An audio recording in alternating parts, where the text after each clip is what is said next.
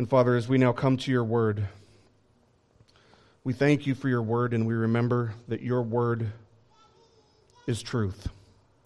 We remember that your word is inerrant, that it is unassailable, that it is sufficient, that it is infallible, and that your word always returns to you, accomplishing exactly what you wish for it to accomplish. It will never return to you null and void. And so we pray, O Lord, that as we study your word, that you would nourish us, that you would feed us, that you would strengthen us, that you would convict us. Lord, you know what we need. And we pray that you would accomplish your purposes in our lives, in growing us in Christ's likeness through the study of your word. Bless our children. We pray, O Lord, that the seeds would fall onto fertile soil, the seeds of the gospel that they hear today. We pray, O Lord, that you would save our children, that you would raise them up to be sharp arrows in your quiver. O Lord, use this time to strengthen your people, to sanctify your people, and to glorify Christ. It's in his name we pray. Amen.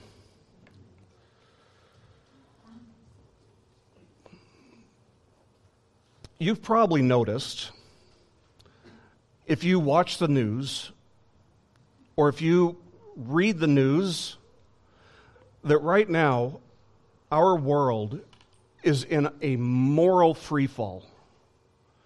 That there is no such thing as right and wrong as far as the world around us is concerned. In fact, that's what they would say, but that's not really what they believe. As you look around us, what you see is that they actually believe that evil is good and that good is evil. And maybe you've wondered, how does a nation get to a point like what we're seeing now? And I would first of all say it's not just our nation. This is something that's happening around the world. There's an absolute moral freefall going on in all of Western civilization and beyond. And if you wondered why, I think our passage today is exactly what you're looking for when it comes to answers, when it comes to understanding how a nation possibly gets to the point that we see our nation at today, where it's just a moral freefall. So if you have your Bibles with you, please turn to John chapter 17. We'll be looking at John chapter 17, verse 17 today. What our world has lost sight of, friends, and what has caused the moral freefall that we see around us is a loss of truth. A loss of truth. What is truth? I love that question, by the way. What is truth? I'm amazed by the fact that that's actually the same question that we'll see Pontius Pilate asking Jesus in the next chapter, chapter 18 of John's Gospel, in response to Jesus saying this. He says, "For this I have been born, and for this I have come into the world, to testify to the truth. Everyone who is of the truth hears my voice." Sounds very similar to what he says about his sheep hearing his voice in chapter 10. But Pilate, in his response, asking what is truth, he demonstrates that he's not of the truth by asking that very question. It's almost like he missed everything else that Jesus said in that whole statement about who he is and about what he came to do. And the fascinating thing about Pontius Pilate's question there is that philosophers, until this very day, have continued to ask that very same question throughout the ages. What is truth?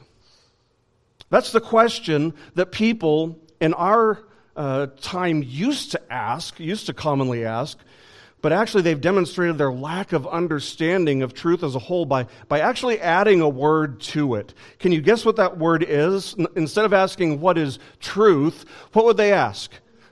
There you go. What is your truth? That is just the craziest thing in the world. What is truth is a deep enough question by itself, but people now asking what is your truth, the idea there is that truth for you can be different from truth for me. That truth is relative. That truth is subjective. That is, that it varies from person to person, depending on things like their personal biases, their personal preferences, their culture, their identity, their perspective, and so on and so forth.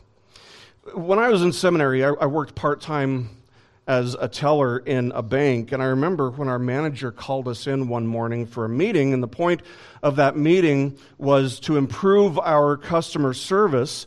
He wanted to make sure that we avoided using the word no with our customers. And he gives us the reason. And I remember what he said verbatim. He said, because truth is all a matter of perspective. Have you ever heard somebody say that? You probably have, because everybody says that these days. Truth is just perspective.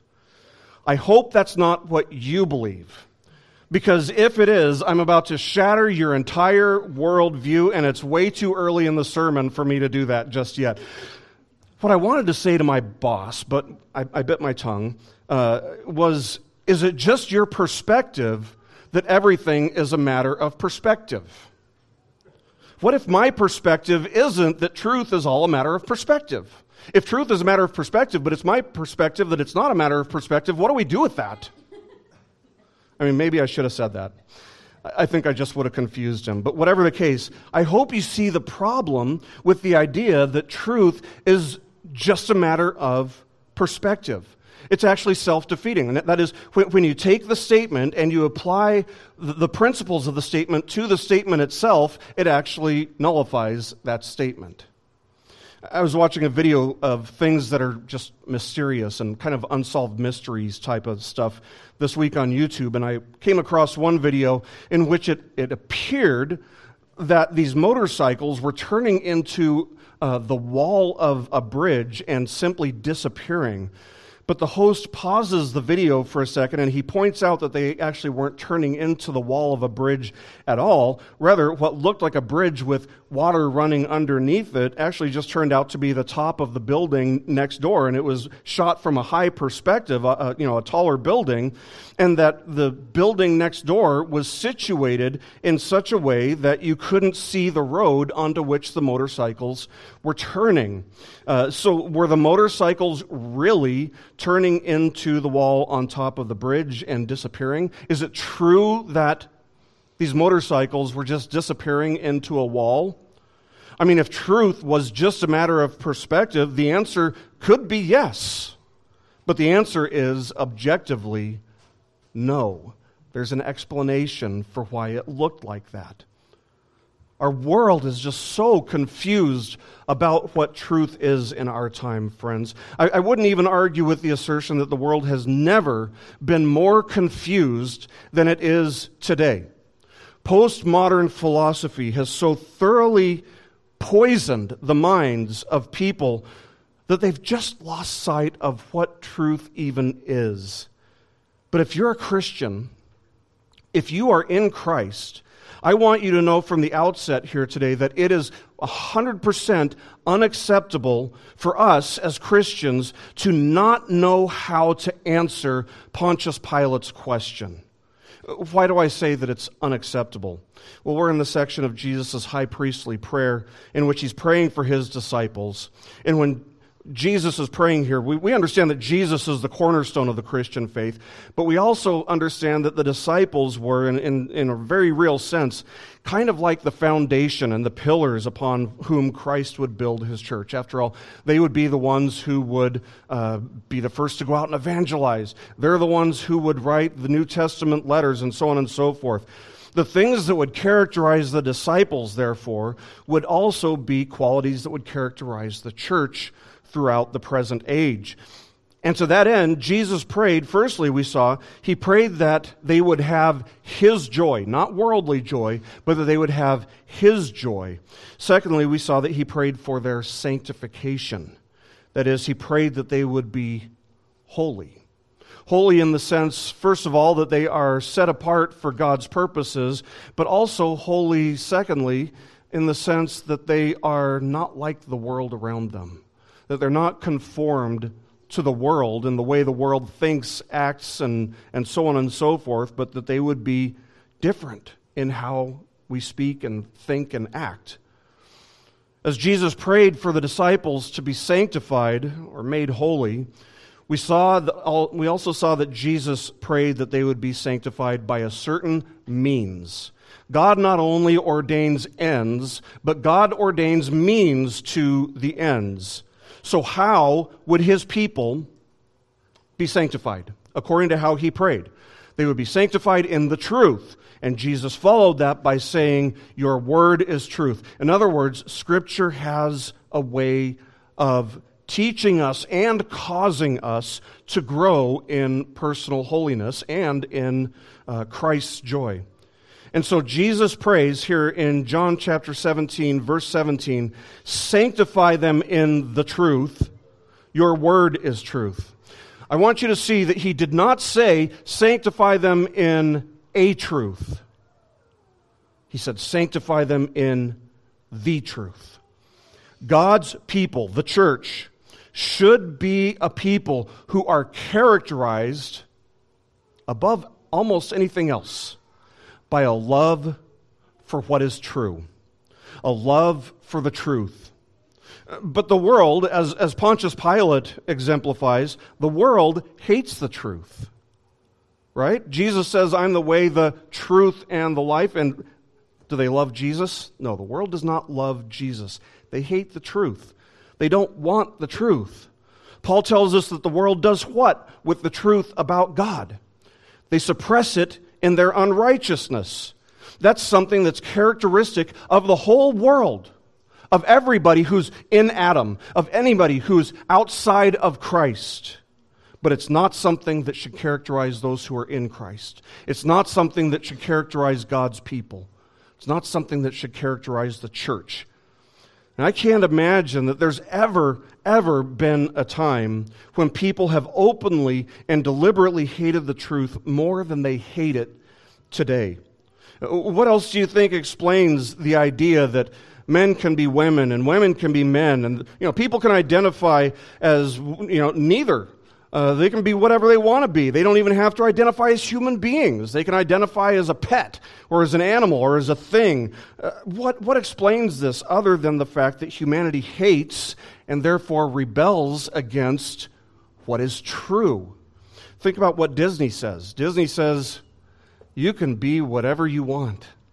When you wish upon a star.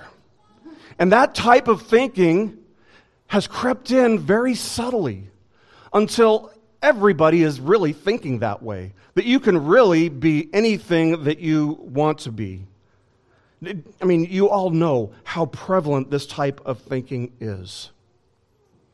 It's rejecting what's true. But what is truth?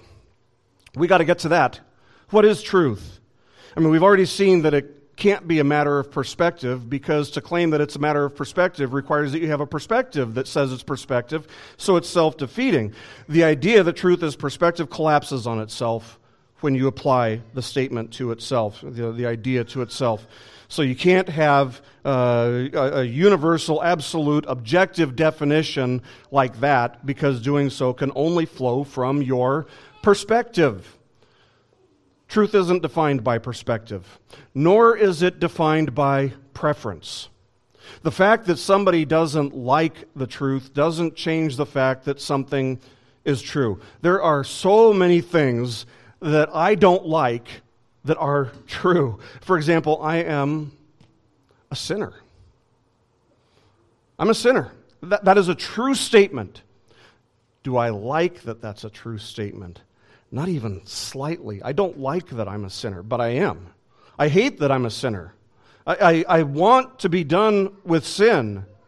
I long to be in a place where sin no longer resides in me, in a place where sin isn't even allowed in through the front door. I hate sin, but I especially hate my sin. I hate that I'm a sinner, but does that change the fact that I am a sinner? Nope. The fact that I dislike it is totally irrelevant. It's just a statement that I dislike that I'm a sinner. Jesus Christ is King of Kings and Lord of Lords. Amen?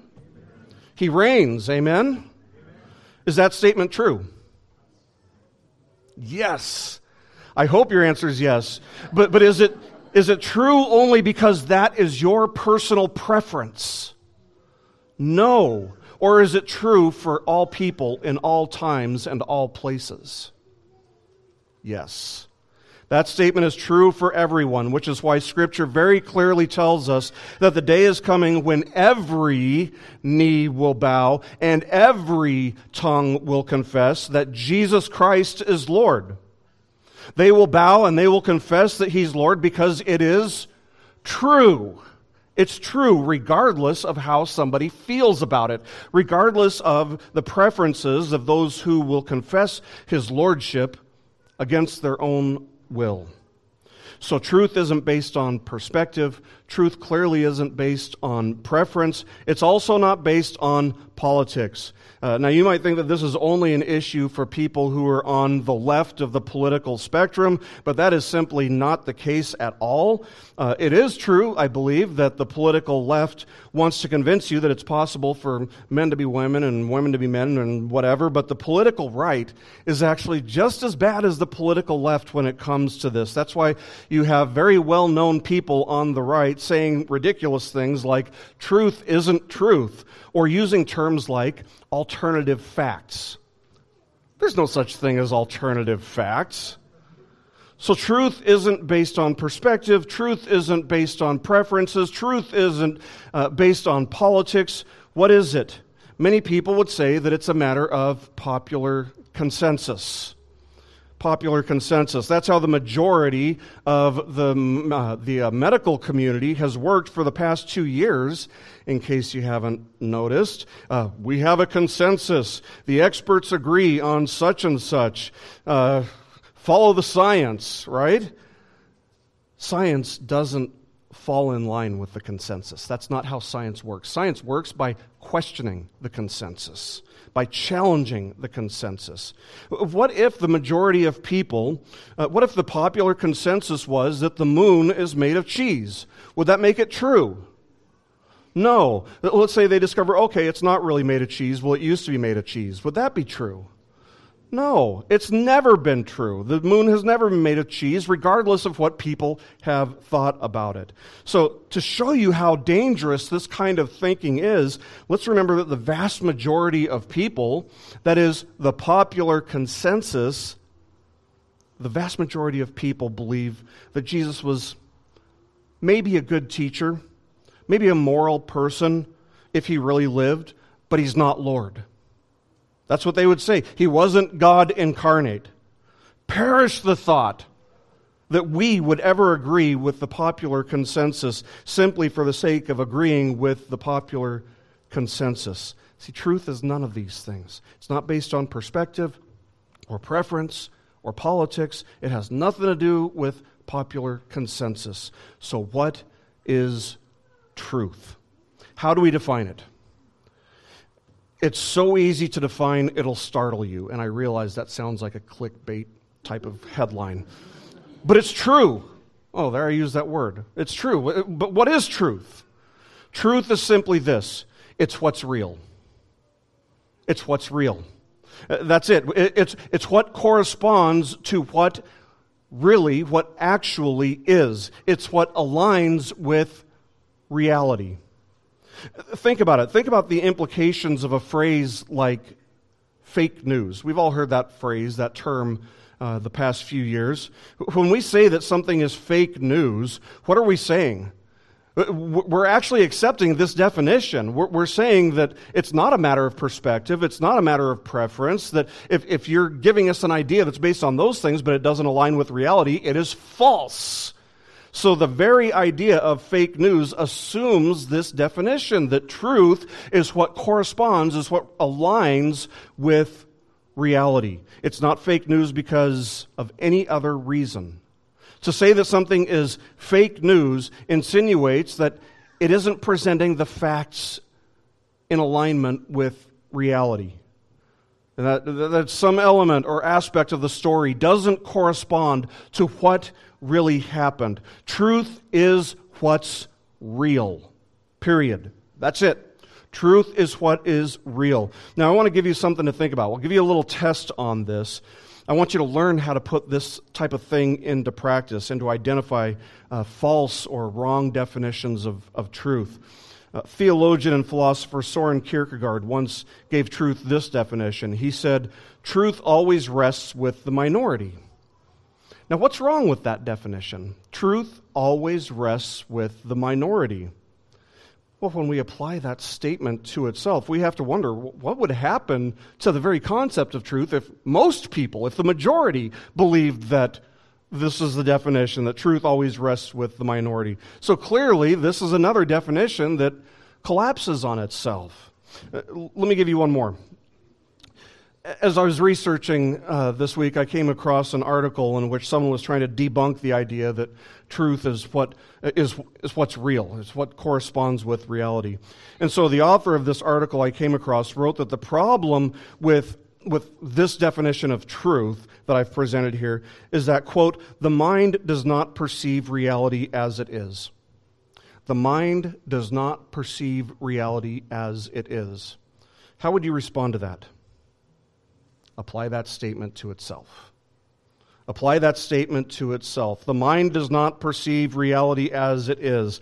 Well, how can that be a true statement about reality then? And if it is, how did the person who's saying it perceive the reality that's so accurate that they could say this? They just proved that reality can be perceived as it really is. If the mind doesn't perceive reality as it is, and here's the reason people do this. If the mind doesn't perceive reality as it really is, then we can't be certain about anything. We can't know anything. But this statement is presented very dogmatically and with 100% certainty that the mind cannot perceive reality as it really is. So the only way to deny our definition of truth is to use our definition of truth. So what does Jesus mean when he prays that his church would be sanctified, that it would be set apart and made holy? What does he mean when he prays that the church would be sanctified by God's word, which is truth? He means that the Scriptures correspond exactly with reality. That what Scripture presents as being true is true, objectively, regardless of perspective, regardless of personal preferences, regardless of politics, and regardless of popular consensus. The whole world can riot against God, and that doesn't make him any less sovereign or any less true. God's Word aligns precisely with reality. There isn't one word in the canon of Scripture that has even a shadow of falsehood about it. It is all true. Now, when we say that something is true, this is important. When we say that something is true, we mean that it is true for everyone, in every place, at every time. Let's take this statement. Right now, it is 11:37 on Sunday morning, and you are in church. Is that statement true? Yes, it's true. It aligns with reality. It describes things as things really are. Will it be true in 5 years that you were in church at this time on this day? Yes, in 5 years it'll still be true. What about in 500 years? Yes. What about in 5,000 years? On Mars? Yes, it'll still be true. It's true for all people in all times, in all places. That's the nature of truth. That is how truth works. It's true for all people, in all places, at all times. I came across a story this past week, just an illustrative story, of a multinational corporation that was looking for a new marketing director. And after a few months of headhunting, they narrowed down their search to 3 leading candidates who were subsequently called in to do in-person interviews. The first candidate had his bachelor's degree in math, and the first question the interviewing committee gave him was, "What is 2 plus 2?" And he sat there kind of stunned, thinking, what a stupid question. Am I being tricked? Am I on camera? But he finally answered 4. So they thanked him for coming in. but he wasn't quite the fit that they were looking for. The second candidate was a statistician, and she was given the same question, what's 2 plus 2? And she also started thinking, is this a trick question? But she thought for a moment and cleverly responded that statistically, the most probable answer would be between 3 and 5. Again, the candidate was thanked for coming in, but she wasn't quite what they were looking for. The third candidate was a salesman, and he was given the same question, what is 2 plus 2? And without any hesitation, he answered, it's whatever you want it to be. Friends, that's where our world is right now. That's exactly where the world around us, our culture, is right now. There is a growing population of people who think that truth is just whatever you want it to be, and that if you want to argue that 2 plus 2 equals 4, you're a bigot or you're a racist or any kind of pejorative. They think this way. The truth is just whatever you want it to be because that's what they've been taught. That's what they've been trained to think. And that is how a culture ends up believing that gender is fluid or that lives of human beings outside of the womb are more valuable than lives inside of the womb. It's how a culture gets to the point where up is down and down is up and good is evil and evil is good. That's how we got here. A recent study shows that 58% of American adults think that ethics and morality are completely subjective. That is, that there's no such thing as moral standard. There's no moral standard. There's no moral truth, objectively speaking. There's nothing that's always morally wrong, but that morality is just up to the individual to decide for themselves. And there is almost no difference between the beliefs of the church and the world when it comes to this issue. According to this study, self-professing Christians are almost just as likely to deny the existence of there being a moral standard, that's what 46% say, as they are to affirm that there is an absolute moral standard, 48%. No wonder the church is sleeping in the light in our day and age. What this reveals is that roughly half of every person who claims to be Christian in our country disagrees with Jesus when Jesus says, your word is truth. What this reveals is that roughly half of those who claim to be Christians in America reject the universal and absolute, unassailable authority of Scripture over every person. Now, it's possible that if you were to really probe somebody who claimed to be Christian and denied that there's such thing as a moral standard, it's possible that they'd say that they affirm the Bible for themselves as if it's their truth, but that the moral absolutes revealed in Scripture don't necessarily apply to everyone. They absolutely do, by the way. They absolutely do. Now, I know how the world responds to this type of thing. They'd say, well, the Bible is true for Christians, but the Quran, for example, is true for Muslims. As if neither book makes absolute truth claims, many of which come into conflict with each other. Let me give you an example. The Bible says that Jesus rose from the grave on the third day. The Quran denies it. One must be true, one must be false, because those ideas cannot both be true at the same time and in the same sense. Either Jesus rose from the grave or he did not. Which is it? It's whatever corresponds with reality. It's whatever is real. If Jesus is correct here, as he says that God's word, that the Bible is true, and if the Bible reports that Jesus rose from the dead, which it does, then the Quran is not in alignment with reality, and therefore it's false, at least on that issue. Which means that it's not true for anyone. It's not just untrue for us. It's not just untrue for people who are outside of Islam. It's untrue for anyone if it's true that Jesus rose from the dead. Even if somebody believes it to be true, that doesn't make it true. See, people get this idea that truth is just a matter of what each individual, each person on an individual level feels or thinks or believes.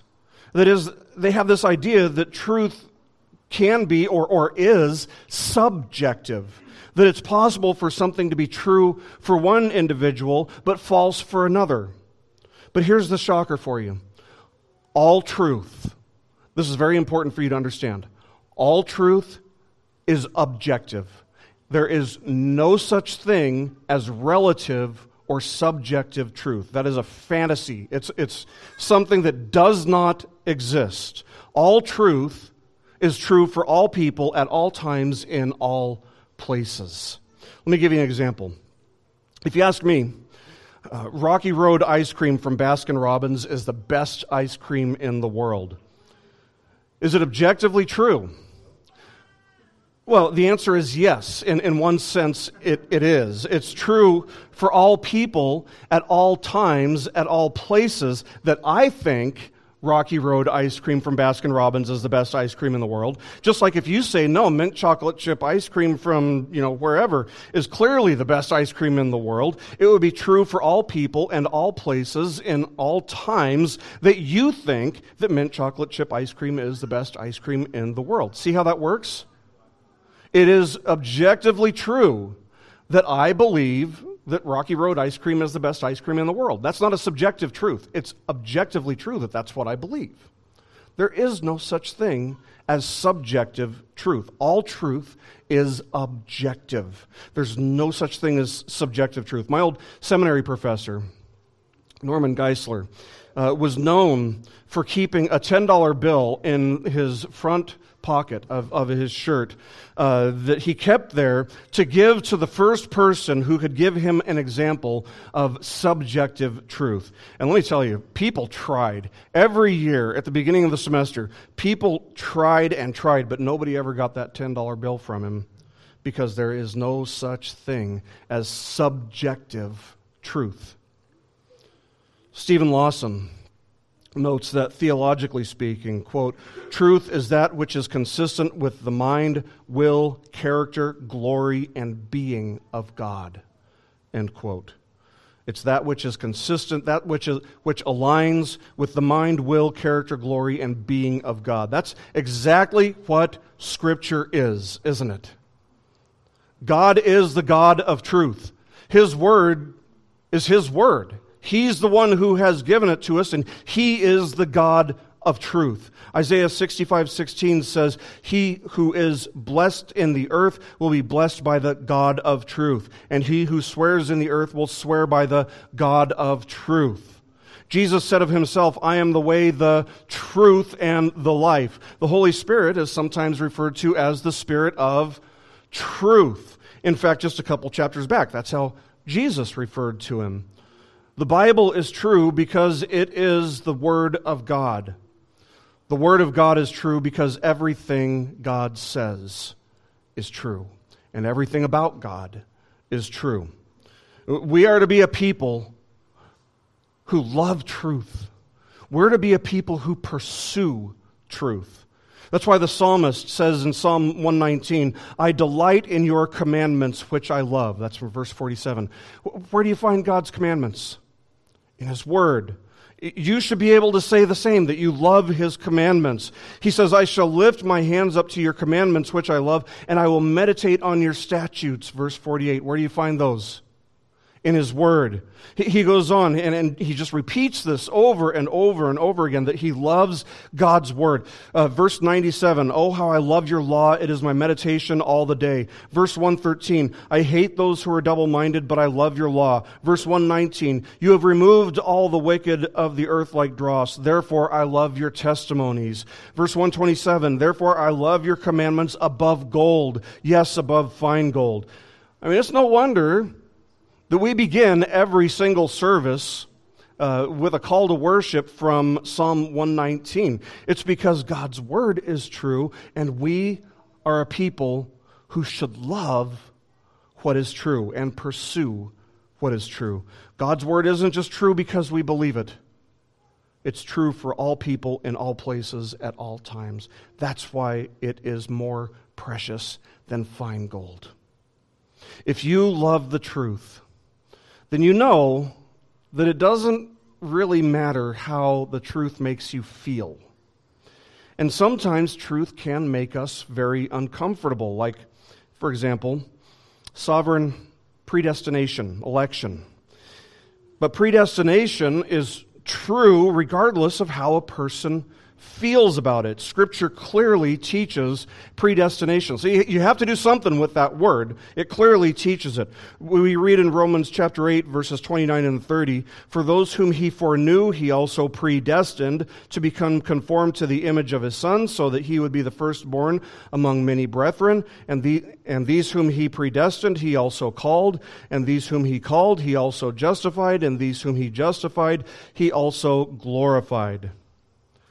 Everybody that God calls ends up at the end of that chain of promises.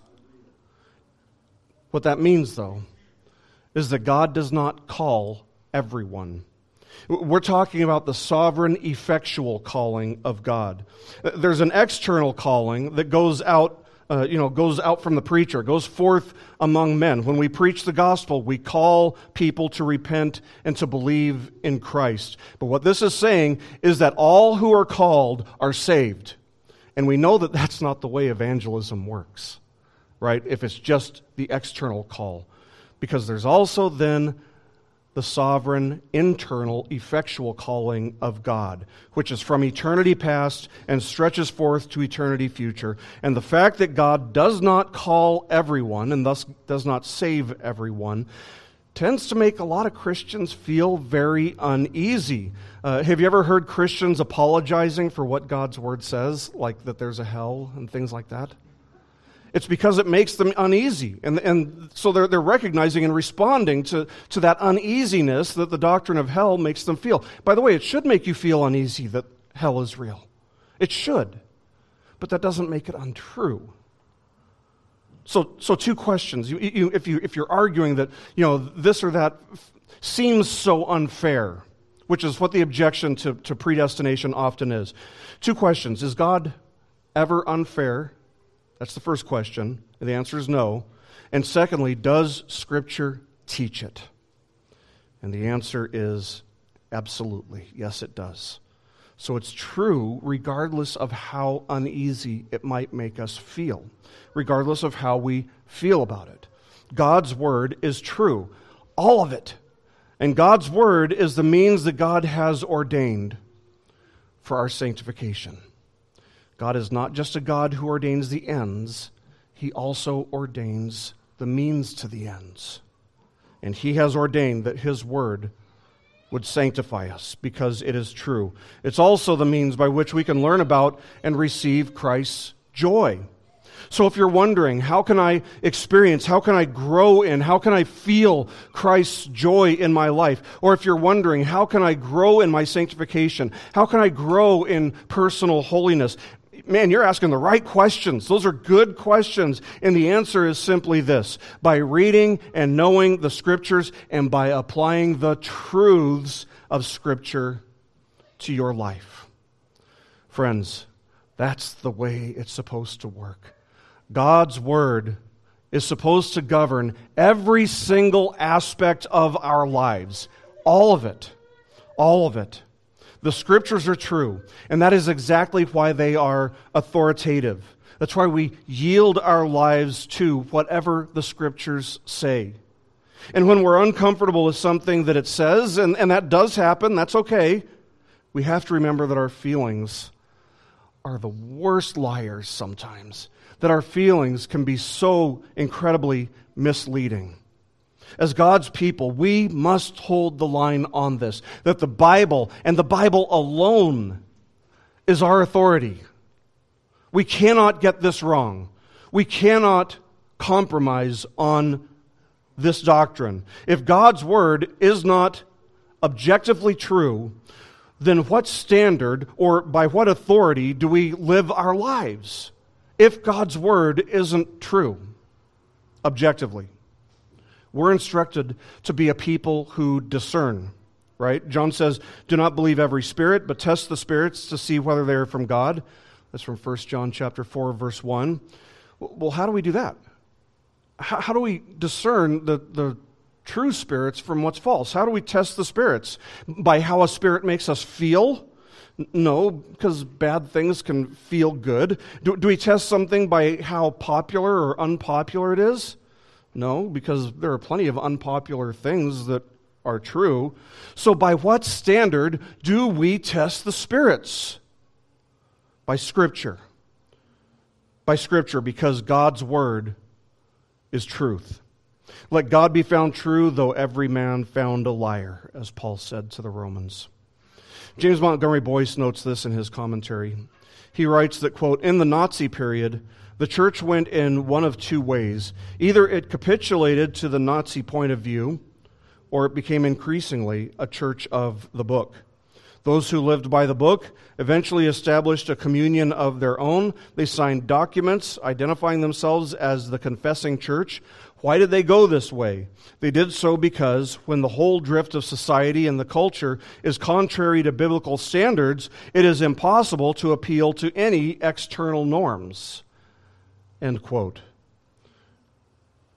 As I reflected on that quote, I thought to myself, man, we are dangerously close as a culture to being in the same position, the same situation that the church in Nazi Germany was. Our culture has so thoroughly turned its back on God. Our culture has so thoroughly rejected what's true. Our culture has so thoroughly abandoned biblical standards as the standards we seek and that we live by. We can't appeal to anything else, anything lesser, as being authoritative. That does mean, by the way, that the world will hate us. Jesus warned us of that. That does mean that we'll be more like Jesus freaks than DC Talk was back in the 90s when biblical values weren't so thoroughly rejected. But God didn't call us to an easy road. He didn't call us to the broad road that leads to destruction. He called us to follow Christ through a narrow gate on a narrow road. And what lights our path on this journey? Well, we're back in Psalm 119 again, where we read, your word is a lamp to my feet and a light to my path. What guides us through this journey? What is our authority through this journey on this side of glory? His word. Because His word is true. We must receive God's word as being entirely true. And when we do that, that's when we see God's word change people. That's when we see the Scriptures transform the minds of men and women as it renews their ways of thinking about things. The reason, if you think about it, the reason that there's such thing as heresy, the reason heresy exists is because there are people who don't believe that God's Word is true. They often believe enough of God's Word, enough of Scripture to sneak in through the front door, but they disbelieve enough of it that they end up distorting the truth and misleading who knows how many people. That's the way heresy works. The truth of God's Word directs us. All of it is true, and it all directs us. The truth of God's Word leads us. The truth of God's Word comforts us. The truth of God's Word might sometimes confront us. In fact, there's something wrong if His Word never does confront us. Scripture attests to all these things. But Jesus prayed here in the Garden of Gethsemane that the truth of God's Word would also sanctify us. That is, that the Scriptures would cause us and instruct us in being set apart for God's purposes, and they cause us to grow in the likeness of Christ. So let's be just very clear about this. No matter how long you've been walking with the Lord, no matter how long or how short you have believed, as long as we're here, we've got plenty of sanctifying to experience, sanctification to be experiencing. The journey isn't over, and we are a million miles away from being exactly like Christ. There's always more to learn. There's always room to grow. I could live to be 10,000 years old, and there would still be room to grow. There's always a new way in which we have to yield ourselves to the truths of Scripture. None of us have reached the finish line of this race yet. Yes, the crown of glory awaits, but we're not at the finish line yet. And therefore, each of us must join Paul in saying, I do not regard myself as having laid hold of it yet, but one thing I do, forgetting what lies behind and reaching forward to what lies ahead, I press on toward the goal for the prize of the upward call of God in Christ Jesus. It's from Philippians chapter 3, verses 13 and 14. Friends, the truth is, every single one of us, no matter how long you've been a Christian, every single one of us needs to be sanctified further than we have been, because there are still elements of the flesh which still need to be mortified, dwelling within us. Do we still sin? Of course we do. Of course we do. John says in 1 John 1:8, if we say that we have no sin, we are deceiving ourselves, and what is not in us? The truth. And the truth is not in us. He says, if we say we have no sin, we are deceiving ourselves, and the truth is not in us. There are still urges. There are still desires. There are still inclinations and temptations within each of us that rebel against the Spirit of truth. We must continue to be sanctified by the truth of God's Word. And so with that in mind, friends, don't ever leave here thinking, I learned a lot today. What an interesting lecture. What am I going to do with all this information? I think I'll go impress somebody with all this information I've picked up today. No. You leave here today and any other Sunday asking yourself, how does God's Word apply to my life? How does what Pastor Toby preached today apply specifically to my circumstances? What truth did I hear today that I needed to hear? What has God's Word said about my life? What has God's Word said about my attitude and my purpose? How then shall I live? How then shall I act in light of God's holy, inspired, inerrant, infallible, unassailable Word? The truth is, friends, we need to be sanctified further and further, because the longer we live, the more we must see our need for God's grace. We don't necessarily stop sinning as much as we start realizing how pervasive sin is in our lives. That's something that you can ask the most mature Christian about. It's not necessarily that sin is becoming more absent as they're just becoming aware of its presence. And so, there's always a need to be sanctified further. If you're not a Christian, you need to know that if Scripture is not your authority, then something else is, and it's not God. If Scripture is not your authority, then God is not your authority. And if God is not your authority, something far, far lesser is your authority. Because the fact is, we all have an authority. Everybody has an authority. For most people, it's simply the self. We naturally want to live our lives by our rules. We want to live our lives by our preferences and our desires. But Scripture makes it clear that the broad road on which such a person walks is one that will lead to your own destruction. Maybe you've relied on your own moral goodness for a right standing with God, thinking that, God surely sees all the good things that you do, and you're nothing like this guy over here or that girl over there that do this and that. But two questions for you, if that's you. If you think that your moral uprightness is going to make your standing before God any more bearable, I have two questions for you. First of all, have you thanked God for your moral goodness? Because if you really have any moral goodness, it's only because God has restrained your sinful lusts and passions.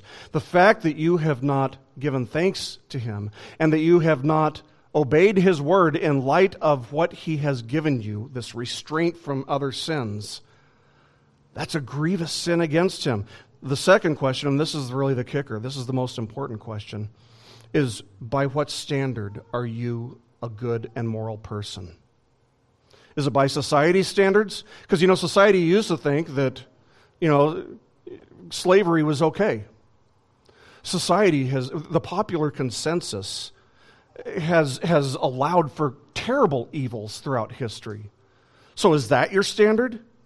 By what standard are you a good, moral, upstanding person? Let me tell you this, not by God's standard. According to God's standard, all have sinned and fallen short of the glory of God. Every one of us. All but one. The Scriptures tell us that Jesus, who was fully God and fully man, never once sinned. Only God can live up to God's perfect standard of righteousness. And yet Jesus was crucified, and as he was, he took the sins of his people upon himself and covered all who would believe in him in exchange with his own perfect righteousness.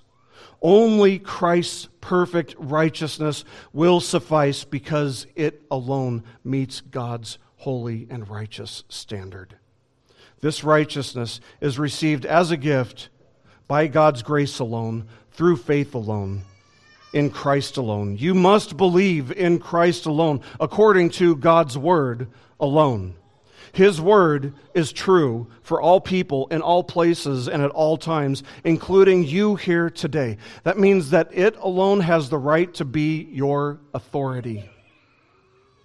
The world, friends, the world rejects truth. The world hates truth. The world suppresses truth. There was a Gallup poll that came out this week that showed that the belief in the Word of God, the trusting it to be true, is at an all-time low. An all-time low of 20% of all Americans, whereas in 1984, it was around 40% of Americans. Literally, in the last 40 years, the percentage of Americans who believe that God's Word is true has fallen in half. And here we are. But friends, you and I, as God's people, we are different. We are set apart from the world. We are not to be like the world. And entirely contrary to the world, God's people are to be a people who know the truth, who love the truth, who pursue the truth, and who live by the truth. In light of that, may His grace sustain you and sanctify you as you joyfully yield your lives to the truth of His holy word. Let's pray.